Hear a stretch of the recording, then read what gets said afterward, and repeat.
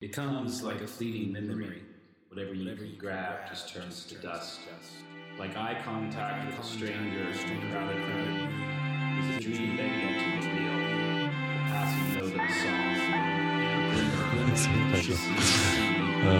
song. Are we ready?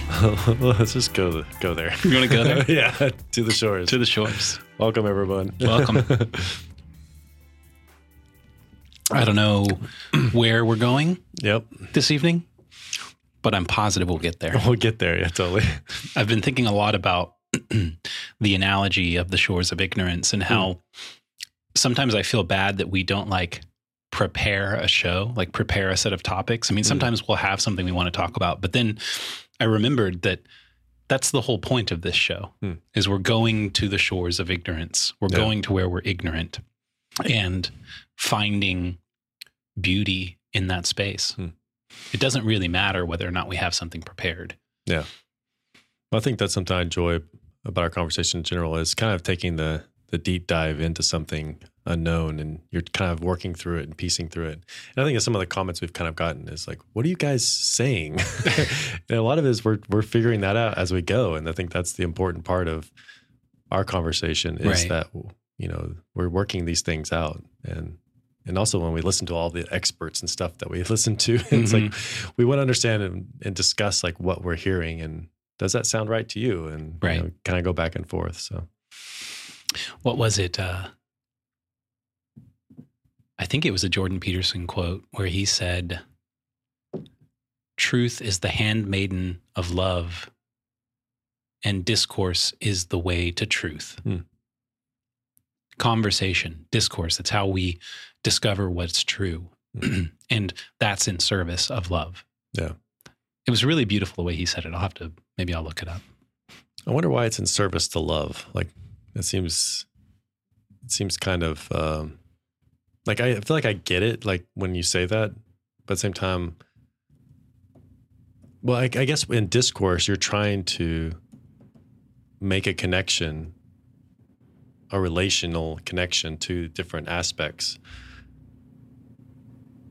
And like when two people fall in love, it's kind of maybe the epitome of making that connection of discourse. And I mean, that's kind of where I would go with it. I was trying to find the quote, but I can't find it. It's close enough. I think it's in service of love because a point we've been hitting on, or we seem to keep coming back to is, you know, what is truth? If you think of truth as a set of facts, well, you know, those facts could be true, but it isn't until they're employed in a story that they're meaningful. Things can be true, but arbitrary. Yeah. And that's why it's in service of love, because truth is what points to love. And things that are true that don't point to love need to find a different part in the story. Yeah. If you're just simply engaging in discourse to discover true facts, it's a bit like a little kid's rock collection. It's all arbitrary and doesn't mean very much. And years later, their parents are going to, this is a real life story. Years later, their parents are going to hand that kid a big bucket of rocks and it's just rocks, you know? Yeah, they're rocks. That's true. But it doesn't really mean much. Yeah, I mean, unless each one of those rocks had something that represents something in your life, like, oh, I got this from the beach of Ojinaga, or you know, from the mountains of Zurich, or something like that. Right. Well, and if that's important and meaningful, then you would somehow have that story attached to those items through some kind of curated exhibit. Yeah. You know, or you do something with them, you mount them to tell the story, or you arrange them in such a way that there's some hint at meaning. Yeah. Would you ever find yourself, so for the most part, I kind of find myself in, like I have a sort of framework I work in, and then ever so often something will kind of pop me out of that framework and you kind of feel outside of that sort of the reality you thought you were living in. So like, for example, like I have a sort of business reality that I live in. And then whenever I come home, I'm like, oh, wait, I also have this family reality that I live in. And you start sort of stacking these on top of each other, and they seem to kind of prioritize themselves, or even fill in the other ones. Like whenever it comes down to brass tacks, my family is more important than the business. They're who I'm going to be with forever, and my business may come and go, but my family is someone that I'm going to have for the rest of my life. Yeah, and. I also find that too. Like sometimes I'll be walking home and I'll be thinking about something and really stumped and just, racking my brain about something. And then sort of like a breeze or a bird or something will kind of pop you out. And you're like, oh, yeah, I just need to kind of appreciate the little things in life and not, I just kind of, those types of things kind of, it just makes me think I don't really see things as they are. And however, there's a certain, as you go through the years and mature, there's sort of a framework that you build that kind of gets bigger and bigger, hopefully, but I always feel kind of like it's still not enough. I mean, that's a very common experience, I think, that if you're trying to solve a problem, you're giving it your focused attention. And attention has the power to transform things, but also the aspect of attention that allows it to transform things via problem solving, for example, is that it's focused. It's limited. It doesn't see everything. Like, as you said, it doesn't see things as they are. It sees the part of them that it's attending to. And so you're working on a problem and you're stumped. You go outside and you take a walk, and your mind starts focusing on other things, the birds, the breeze, as you said. And suddenly some part of your brain goes, oh, there's the solution to the problem I was working on. It seems like that's how most discoveries are made. You always hear that story of sitting in the bathtub and then, oh, displacement of water. Right. Oh, that's how we can find the weight of gold, or the, I forget what the specific. I don't know what was. that is. Yeah, I think that's something that. Yeah, to try to bring back in the word you started with, framework. Our frameworks aren't complete for the tasks that we're trying to accomplish. If the frameworks were complete, then there wouldn't be really anything to work on to accomplish. And so we're constantly out.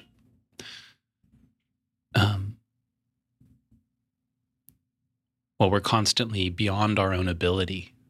At least when the work is good, you're working on something that's beyond your understanding, and you're learning. And you don't know what part of the framework is insufficient, and so you do need that, as you said, pop out, so that you can see things from a different perspective and figure out what part of your framework is insufficient. As you were saying, that made me think of. Tell me if this is the extremes of this, that on one side, you're continually trying to break the framework. And it's almost like, when you hear someone say that they sabotage themselves, sort of something's working well, sort of some framework is working well. And so you kind of sabotage yourself because you don't feel worthy, or, could be angry at the world, and anything that works well, you don't. It just reminds you of good things. And then on the other side, where you have a framework that you stick to no matter what, and you get kind of stuck in your ways. It's like, would you say those are like maybe the two bookends of that sort of the middle way of being able to function in a way that your frameworks are being deconstructed, and you're also constructing new frameworks. Like, it seems like there's a process there between those two worlds, but then you can also spiral into maybe the perversions or extremes of those. Do you say that maybe is extremes of that? I mean, it seems like a very archetypally true thing. You need the frameworks that you aren't supposed to touch because you need that stability. I mean, that's the island. And then you need the frameworks that are incomplete, and that's the shore, so that you can encounter what you don't know, which is the sea, the ignorance. Yeah. And so you've got to protect the island, otherwise you don't have anywhere to live. But you also have to tend to the shores and spend time there, otherwise you don't ever learn. What did you say? You said something about self-sabotage? Yeah, I kind of I was talking with Austin about this a little bit, my son, and we were just talking about how, sometimes like he feels like he almost kind of feels like he self-sabotages himself, like he's doing really well, and then something in him just shuts down, and it just feels like I could keep doing this, but I'm not going to, and therefore he almost puts it as if he is the one doing it, but it's almost as if it's being done to him. It's really awesome that he can see that and articulate it. Oh, they had to read Crime and Punishment, and he made this freaking, I was just like, he was having a tough time this week, and I forgot the character's name, but he noticed in the book that a lot of these other characters that did these crimes and stuff like that, they didn't ask for help or being willing to accept help. But this one character was willing to accept help, even though he kept pushing him away. It's like he was one, and actually he made it through.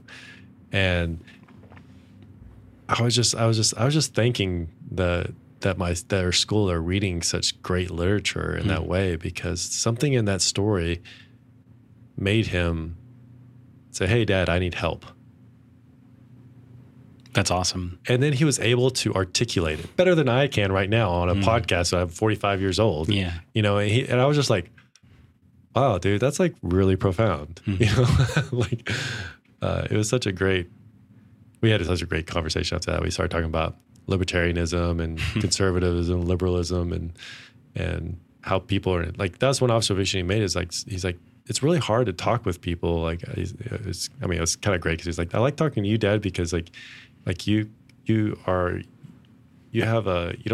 judge quickly, or I forgot how he said it, but he's like, it's like whenever I have these conversations with other people, it's like they're so strict in what they think that they're not willing to entertain other ideas. Yeah. And I thought it was interesting for him as a 16-year-old seeing that. I mean, I guess really young people are supposed to do that, but still to notice it. So many people, I think, when you talk to them, as they're listening, they're planning what they're going to say next. And that's not really a real conversation. Yeah.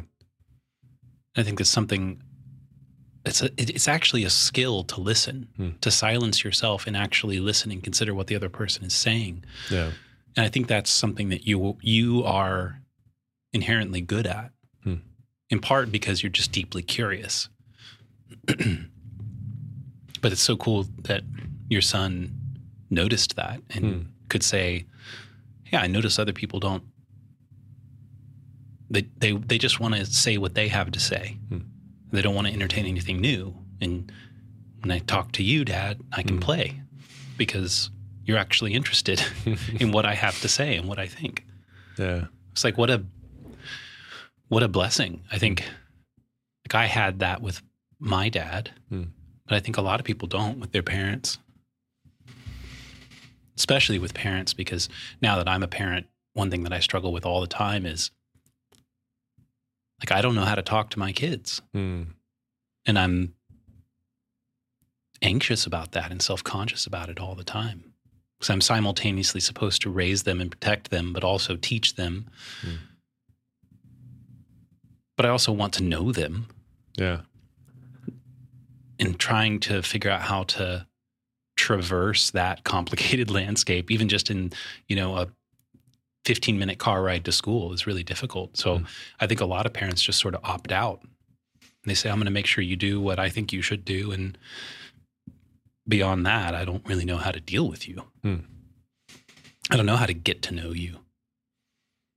Which makes sense. I mean, just on a parenting side is that, almost every parent feels like a failure of some sort, Like, I don't know a parent that's like, man, I'm totally kicking ass. Yeah, right. If so, I'm an awesome parent. Yeah, let me meet them for sure. It's funny. I can't really imagine anyone saying that. Yeah. And there's surely some narcissistic and arrogant people that you've run into in your life, but even those kinds of people, I can't imagine saying, "Oh yeah, I'm an awesome parent." Yeah. I wonder what it is that makes us sober about that. It is something about kids reflect the best and the worst of you. You know, I think that's something that seems to be kind of true. Well, and I feel like,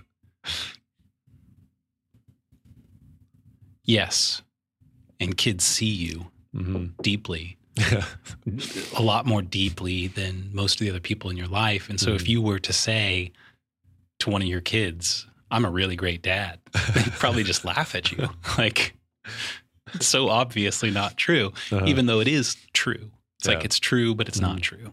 And that's true of everyone. Yeah.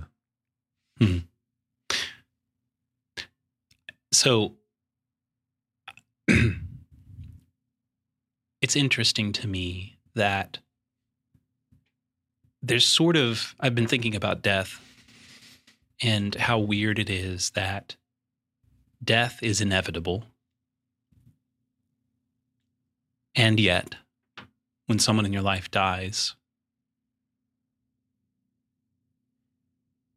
you feel bewildered. How can you know something is going to happen and then feel bewildered when it happens? And a sort of similar truth is, like, if there's, two constants in the species, it's death and birth. Taxes. Death and taxes. Well, death and birth. Yeah. People are going to be born. Most people are going to be parents. And yet we don't know how to deal with death, and we don't know how to deal with parenting. It seems like we don't get better at those things, which is odd because we've been evolving for 500 million years? And there's no manual for how to be a parent.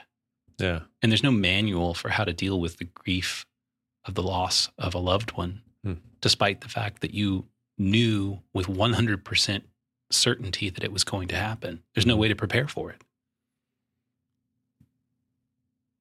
That's strange to me.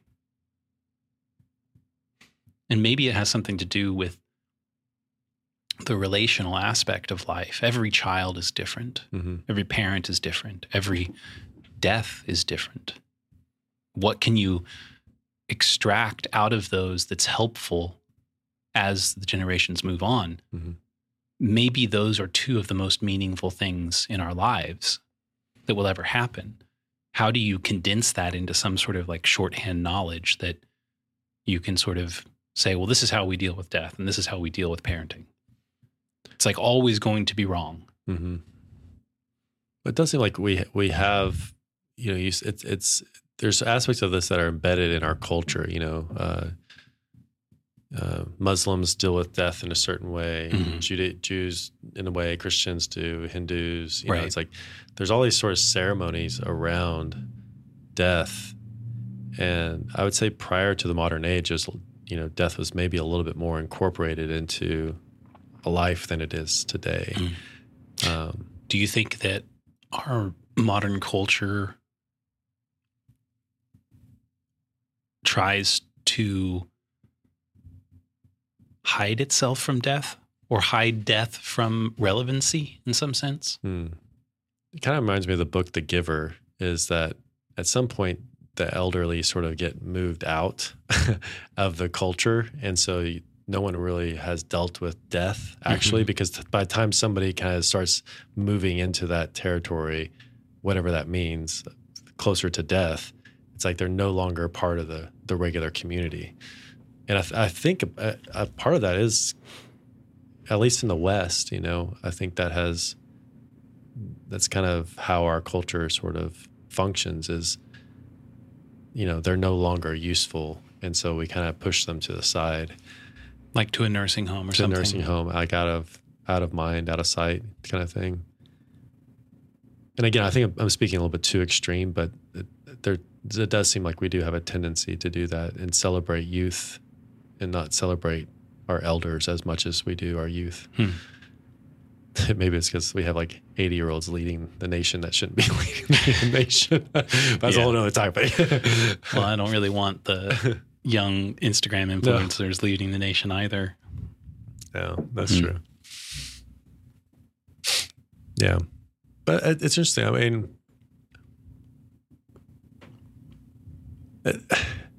I mean, up to your dad passing, how did you think about death, or was death a part of your, not with him specifically, but was that something that? No, I don't think so. I mean, I thought about the inevitability of it, and I was aware that my parents were going to die. And I was afraid of that loss for a long time, but I don't really understand the question. Maybe it's like, did you think about death? What does that mean? Well, okay. Well, I just came across this I was reading about Stoicism, and there's a sort of idea, I forgot which Stoic talks about this. It could have been Zeno, or what's his name, Socrates or something like that. But something that gives you a better framework is sometimes thinking of what's the worst thing you could think that could happen. And you always kind of prepare yourself because you've already thought about the worst thing that could happen. And, if you lost everything today, like, what would you do? Like, how would that impact you? And you kind of walk through those scenarios in your head as far as, and it's not that you can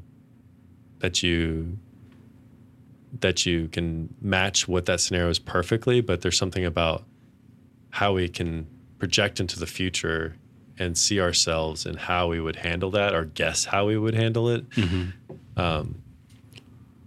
I know that's something that always goes through my head as far as like, if this happened, like, how would I react, or why would I react that way, or what's, why is that important, or, whatever it might be. Like, business is one way I think of that is, what's the worst thing that could happen? I lose everything. Okay. So I move into an apartment. You imagine how life would go on after that. Yeah. And I mean, I have no idea. I've got certain things that I think about in this area, but I don't think it's necessarily, I don't know if it's good or healthy. But I do think about that as like, if my mom passed today, like, what would that look like? And what would I be thankful for? Or, what do I need to do today? I don't think I asked that one as much, to be honest. I think it's important that death be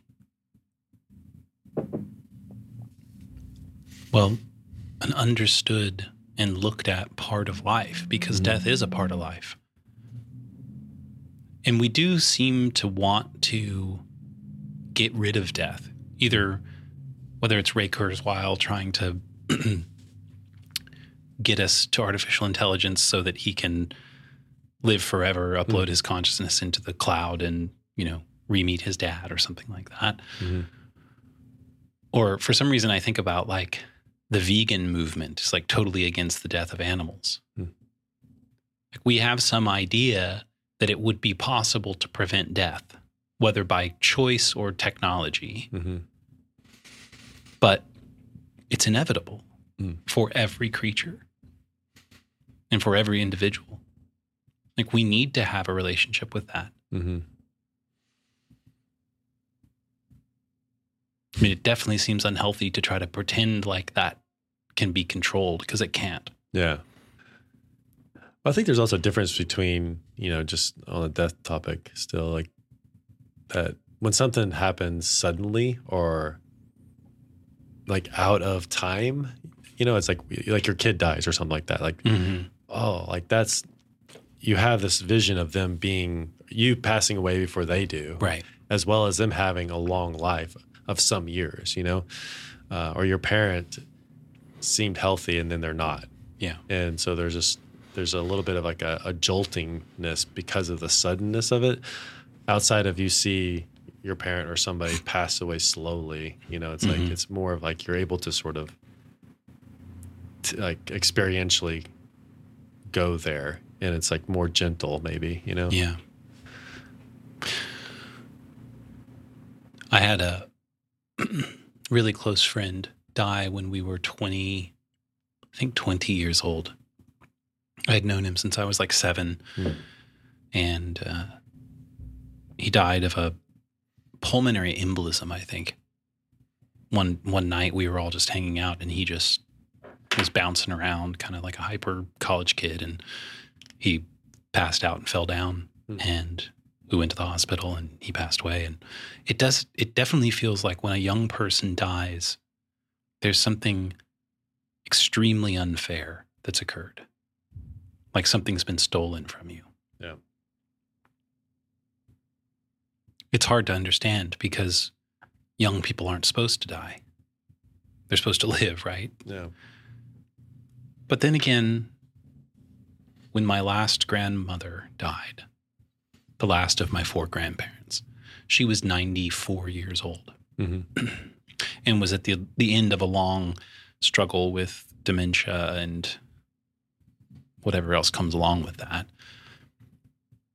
And even still, when she died, it felt like something had been taken from me. I don't know that you ever don't feel that way.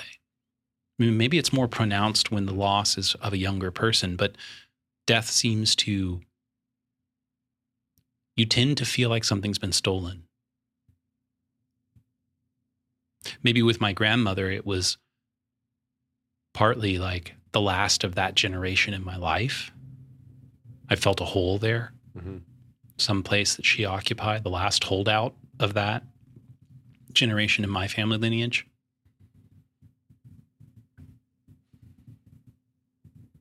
Yeah, it's hard.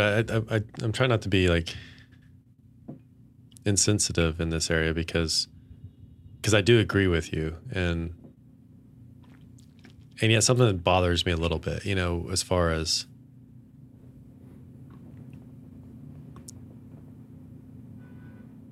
like we're part of like, I think it's why I like epic stories where it could even deal with generations or over long periods of time, you see a story develop. Or you take the Bible, for example, you see, Abraham, Isaac, and Jacob, they're passing away, but you see this lineage moving into the future too. And they don't get to experience that. And yet they're also a part of that, lineage moving into the future. And maybe it's something that I think Judaism does this really well about sort of honoring their fathers, whether it be, every Passover, the honoring the Exodus from Egypt, and there's a lot of remembering, and it talks about how they took Joseph's bones from Exodus and brought it into the promised land, and there's something about remembering your forefathers, and like it's almost like there's also a part of like that will be me one day. Like I will be the one who passes, and what am I going to leave my children, and what's going to go with them into the future? Do you think once you've passed, do you think about how your descendants will remember you? I'd be curious. I mean, I think I would love to make at least enough of a splash that they remember me for a couple of generations. Yeah. It's like I would love for, if I never got to meet my grandkids or something, it's like I would love for my kids to be able to tell them about me, or my grandkids get to tell their kids about me if I'm not there, Right. So there is something, maybe it's selfish or maybe I think it's important that we do honor our parents and our forefathers and mothers that came before us. So on my dad's side of the family, the story of our forefathers ends with my grandfather's father. Okay. So that's 3 generations back. It's not very far. No. And it ends because that man was apparently an alcoholic really badly. And my grandfather left home at something like 10 or 11 years old and never, to my understanding, had much of a relationship with him after that. But on my mother's side, the stories go back a lot farther. I think it's like my great grandfather, 3 or 4 greats, was a part of the Oklahoma land rush. And he and his wife, got into a canvas covered wagon and rode out west and basically picked out some land, and he built a house. When he died, the obituary read, his name was Zedekiah True. That's just a badass name. Yeah. And the obituary read, Zedekiah was the kind of man whom you could send into the woods with nothing but an axe, and he would have a homestead established within 2 months or something like that. That's awesome. It's pretty badass. Well, so this might be anecdotal, but that's interesting juxtaposition between an alcoholic father whose son leaves to get away from that versus someone who was useful with their hands and built something.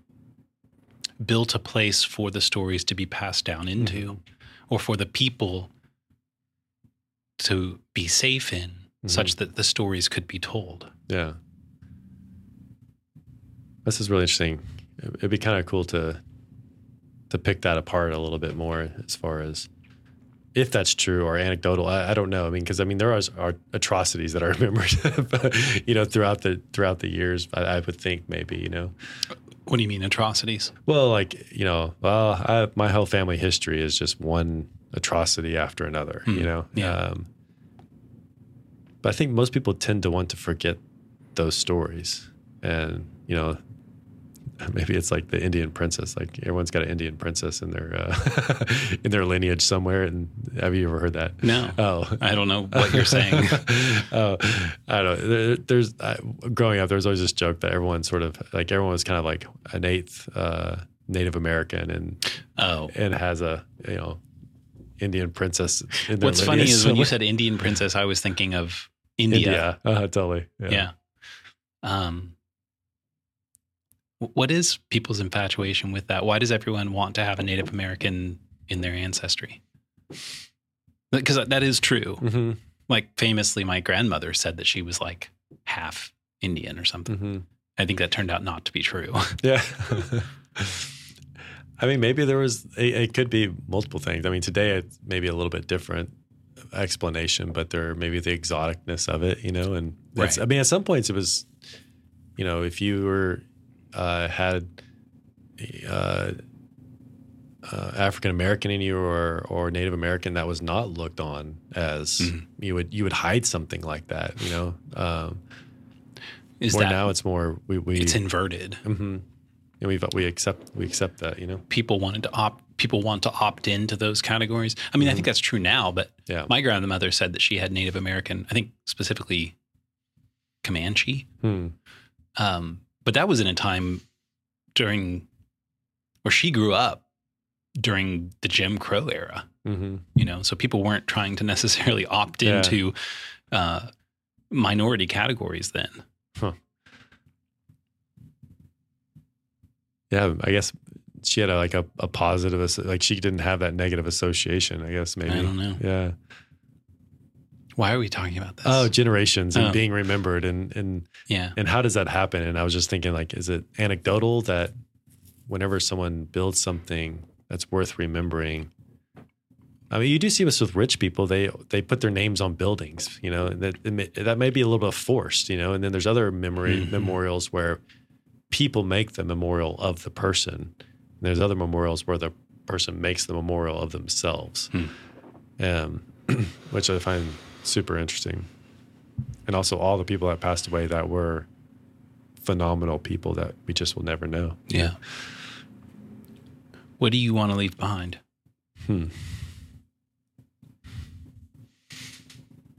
Well, we got 160 episodes of Shores of Ignorance. True. So actually, I'm really excited about that part. Like our kids and grandkids and great grandkids. Hopefully, I mean, this will, like, they can always go back and hear what ridiculousness their grandfathers were talking about. True. You know, it's let's just take the moment then to say hello to our great grandchildren. There you go. Hey, great grandkids. Great grandkids. That would be fun to hear that. Like, it's like, I don't think my kids listen. I think they probably listen to a couple episodes or something, and maybe one day they will, maybe they won't. Because I think like my sister was more the one to dig back into our ancestry. I didn't, I have not found that bug to do that. So, right. So I don't know. That's a good question. I might come back to that a little bit, but I mean, I want to build things, and to me, it's not so much about leaving. I'm just curious in general. So I think that's the only reason why I would be disappointed in dying, is that I couldn't discover more things. Like for me, like heaven is this place where you still get to discover things. I was about to ask you, is the idea, so some people hope that after they die, they can understand everything. Like all the things that make no sense, like for instance, what actually happened with the assassination of JFK, or did Jeffrey Epstein actually suicide himself? Yeah. Not to mention just all the things relationally, like family histories tend to be so fraught with, you don't really know what happened. Yeah. What happened with this cousin? What happened with this aunt, this uncle? What happened? I don't really know. Or the story Kathy told, knew, but she died, and now she, that went with her, and so this idea that at some point we could know is really infatuating to some people. But for you, I imagine you being incredibly bored by the idea of knowing everything. Yeah, because you love the process of discovery. Yeah, that's your meth. My meth. Yeah. So I have no idea what heaven's like, or obviously, but or what that means when we die. I tend to believe something carries on and through. What that looks like, I don't know, but my inkling is that there's still more discovery. Yeah. It's just different. But I also believe that we will never be able to discover the things as we do in the present moment. I imagine it as something like everything is what it could be. In its final product, or in its becoming? In its becoming. Okay, gotcha. So it's like, who could you be? Who could I be? I think about heaven as I will be who I am. And there's no more question about who could I be. I can now simply observe who I am. But that doesn't mean that there is no more discovery, because how does who I fully am interact with who you fully are? And how do we interact with who our loved ones fully are? There seems like there's an endless number of things to do once we are fully who we could be. Even that I have a little bit of a problem with, because when you say it's again, we're totally just way out here on the but I love thinking about the idea of heaven, because I think whenever you think of heaven and what that could look like, it helps you better to see your present situation better. So I feel like that part, I think, is helpful. So this sort of like extrapolation into like what is heaven, I think, is actually helpful and useful. Because I even have this idea of like with heaven is sort of, it's still a place of becoming. Like you don't know who you are, but you're truly becoming that person. It's like you're always becoming, but you're without maybe some of the restraints of that. For example, I think the elves are sort of that symbol of heavenly beings, Are we talking Tolkien, Will Ferrell or Keebler or Lord of the Rings? The Santa Claus elves. Yeah. like Tolkien or more the fantasy genre of elves is, and this would be like my dream, honestly. Like you have these elves that live thousands and thousands of years, and so they can spend a couple of years on woodworking, right? Building a sword.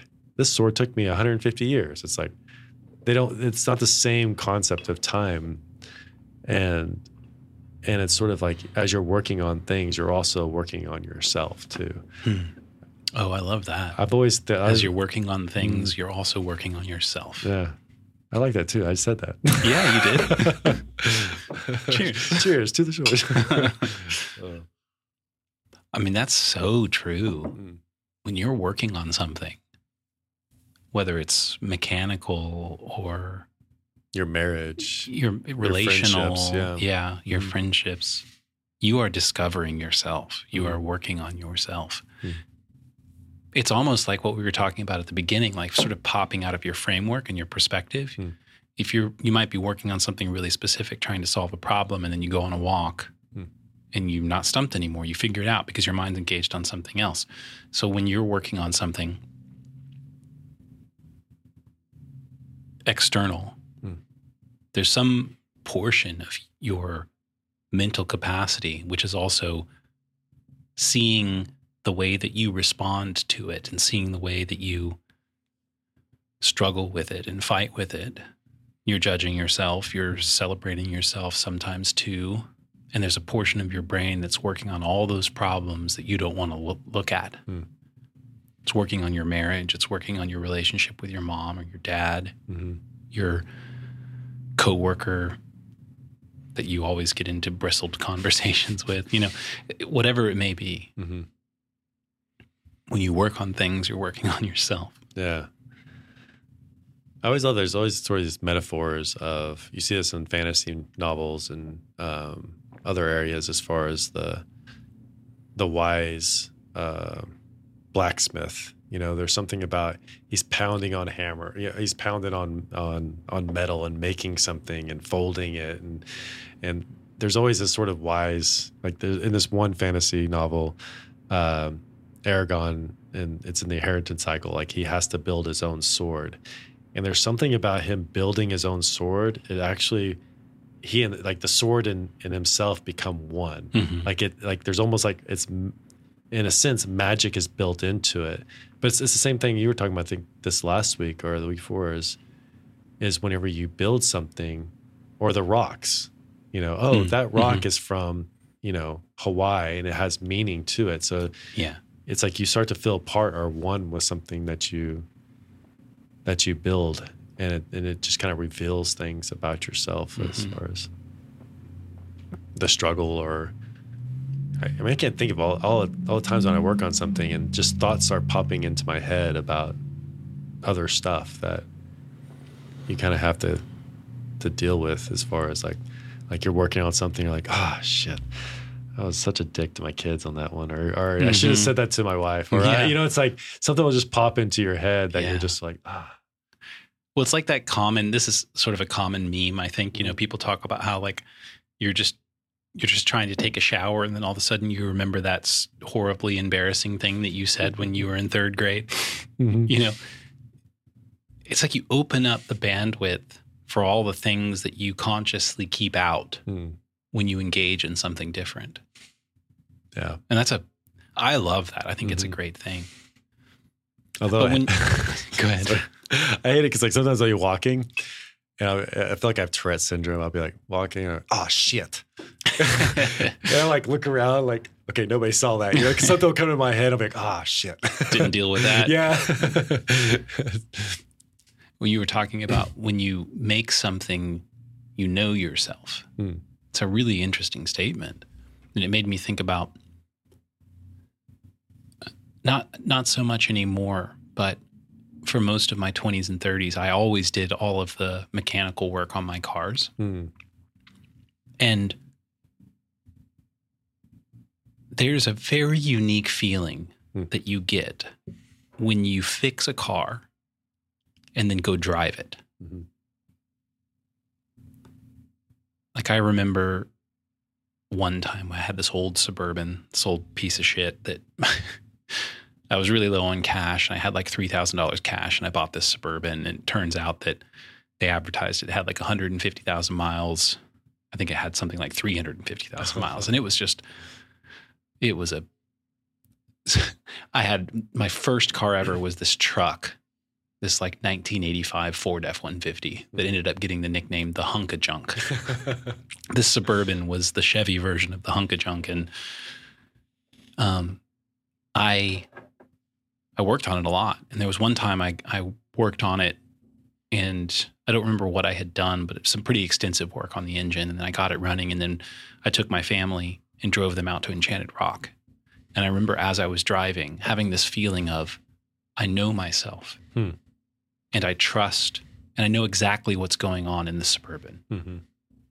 I know what the risks are. I know what might fail. I know what's not going to fail because I was in there. And not only do I know this car, I have a confidence about myself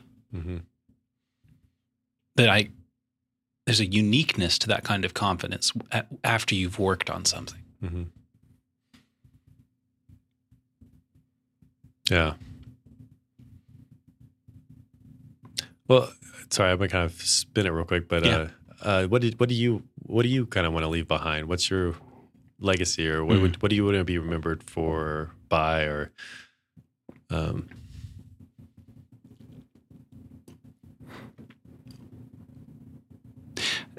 It's so hard because I wonder if you felt this way when I asked you that, but there's something immediately in me that's like, oh, I don't want to be vain or arrogant and say,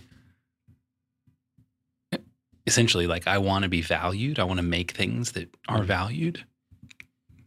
But it's also, isn't that universal? Mm-hmm. Don't we all want to make things that are valued? I think I want to leave behind the mark of truth on the hearts of those who I'm in relationship with.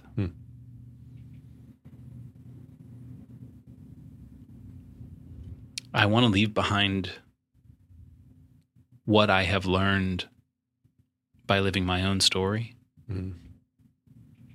Maybe that's in the form of the songs that I write. Maybe that's in the form of a book. Maybe that's just this podcast. I don't know. I love the truth. And I love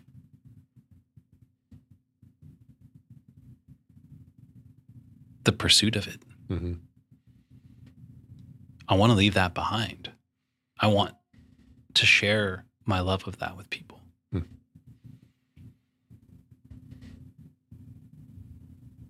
Yeah, I like that. Well, I think that's the fun thing. I think you and I are participating in right now is that dialogue. Like there's many people out there. We're all kind of working on like what's going on around us, and I think that's something that you and I are always looking for, those sort of truth sayers or prophets or prophetesses that are looking into the future and looking into humankind or our situation and assessing like what is this? Let me put words to this. Let me kind of suss out the marrow of like what we're kind of living in. And I think that's something that we both really value. And I always think of you as far as like the person with the Gandalf with the staff and like, you shall not pass. like do not let falsehood in here. That's awesome. Yeah. Obviously I have a lot of Tolkien references. Yeah. Can I get a little top off here? I tried to put it in the middle, but I couldn't see it. No, I had it more on my side. Yeah, you did. But also I think that's the great thing about story is that it kind of helps us That's good. look into the future, because we read these stories like a Tolkien and we see all these different characters, and like like, how are they reacting? What are they doing? How are they moving into the future? We've got a Frodo who's going into certain death for a certain, a certain way of looking at it. Like, he doesn't know he's coming back. And I don't know very few people that want to be the wormwood, who is speaking, absurdities into the king's ear. Mm-hmm. I mean, even if you are that character in real life, nobody watches that character as like, oh, I want to be that guy. Right, yeah. Everybody wants to be the hero. Uh-huh. Yeah. And yet the hero is always the one who goes into the unknown at the risk of his own life Mm-hmm. and comes back a different person. Mm-hmm. Which I guess is, what is that? That saying, what you want most exists where you least desire to look. Mm-hmm. We don't want to resolve ourselves to death and go on that journey, even though we are already on that journey. Mm-hmm. We are resolved to die. Mm-hmm. It's inevitable. We are on the hero's journey, each and every one of us. Mm-hmm. Whether or not we choose to recognize that, participate in it, or participate in yeah. it, Mm-hmm. is a whole nother issue. Yeah. I think that's basically what life is saying to us. Do you want to participate? Mm-hmm. You're going to do this anyways. Yeah. But do you want to participate?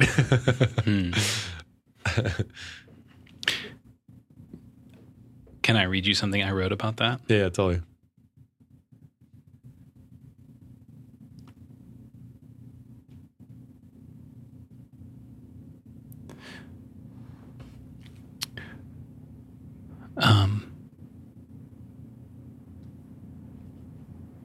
Trying to figure out where to start.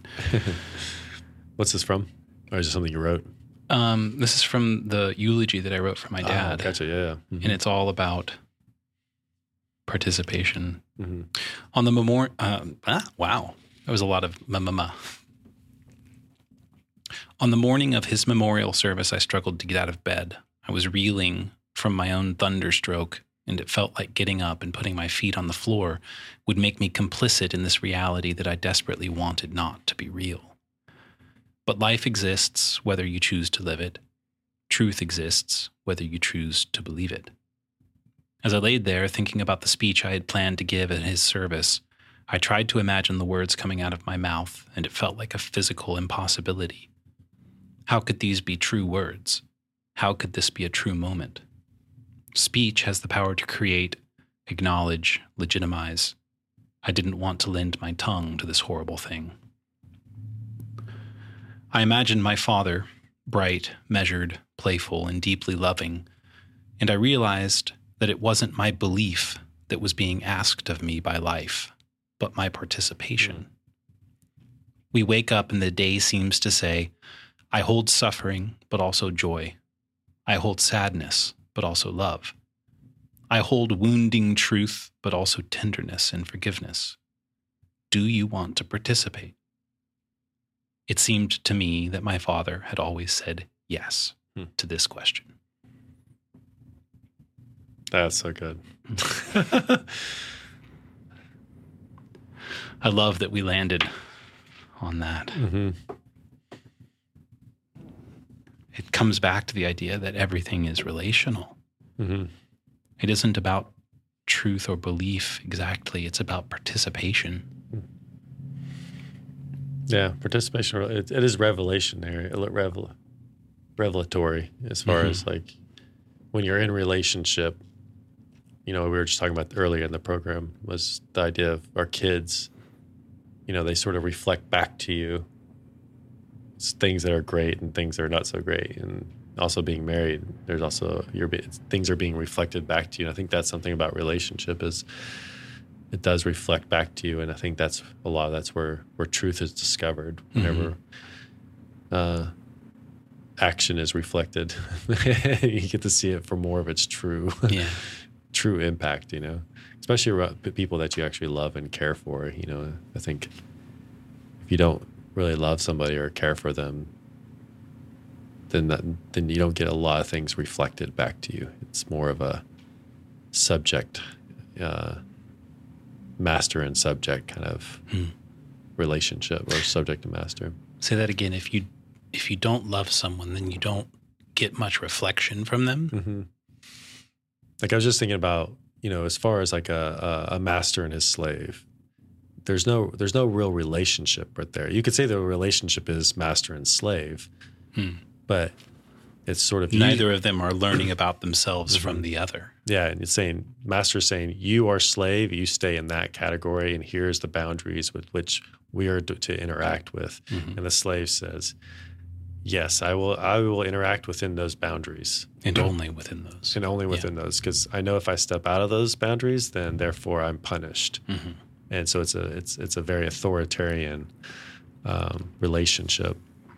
But in a relationship of love,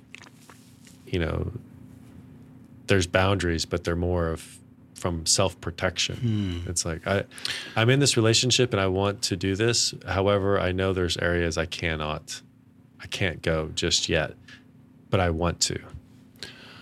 Let's hang on that for a minute, because that's really interesting.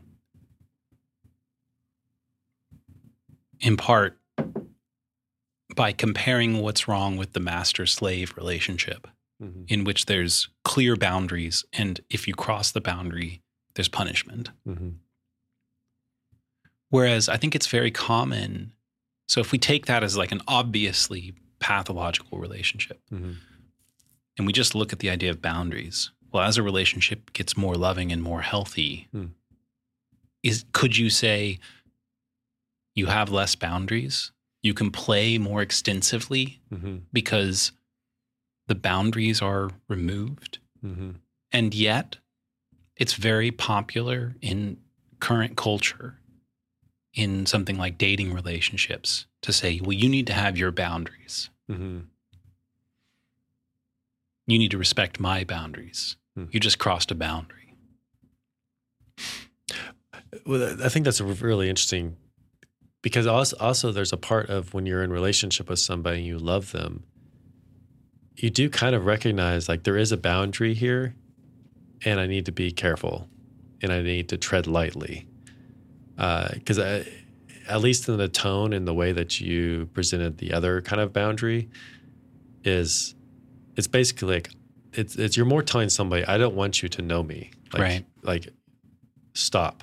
Where the other boundary is like, for example, I might not want to talk about something, and you were like, Michael, man, you really need to talk about this. And you're like, but hey, you're not ready for this right now, or this isn't the time. So it's more of in a loving way that you approach that boundary and sort of like step back, and in other instances, you might push on that boundary, and I might get angry or frustrated with you.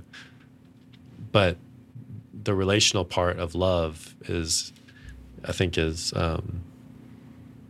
what makes that different, as you get sort of like that, juxtaposition of master-slave and a loving relationship with fewer boundaries. Because you do see like really loving relationships, the boundaries are very small and low.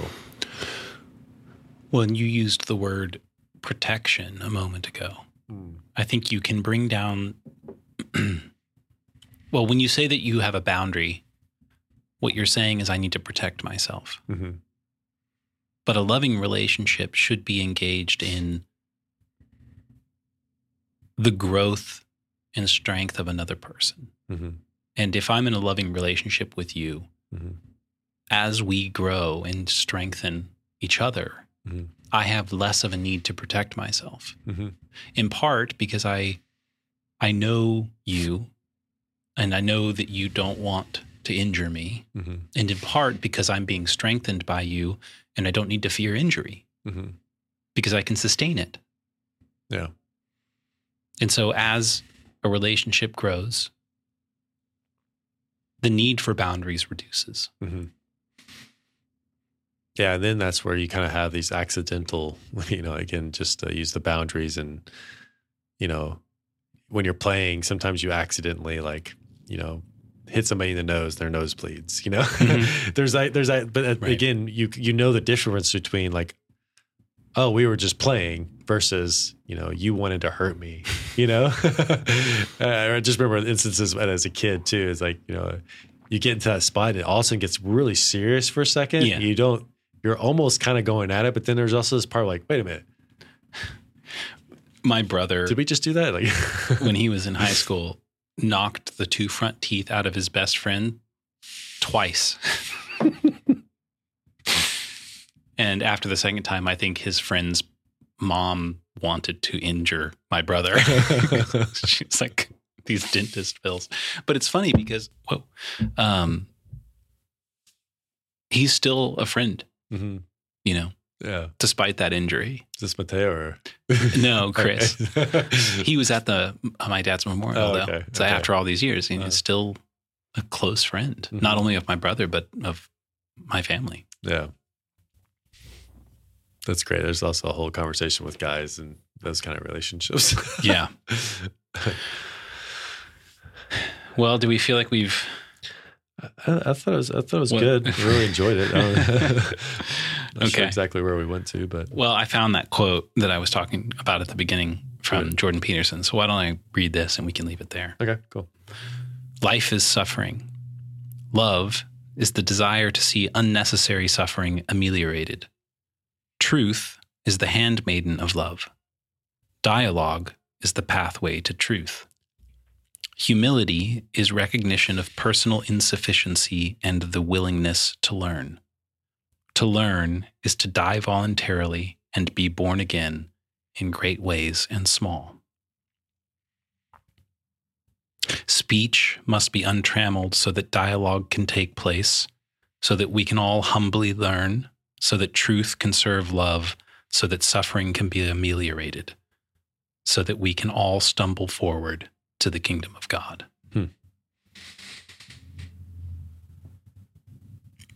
I think that's so beautifully said. Well, and really like ties up everything we talked about. So Mr. Peterson, cheers. Thank you for that. Thank you guys. All right. Love you all out there. Too. Bye. Thanks for being with us. Bye.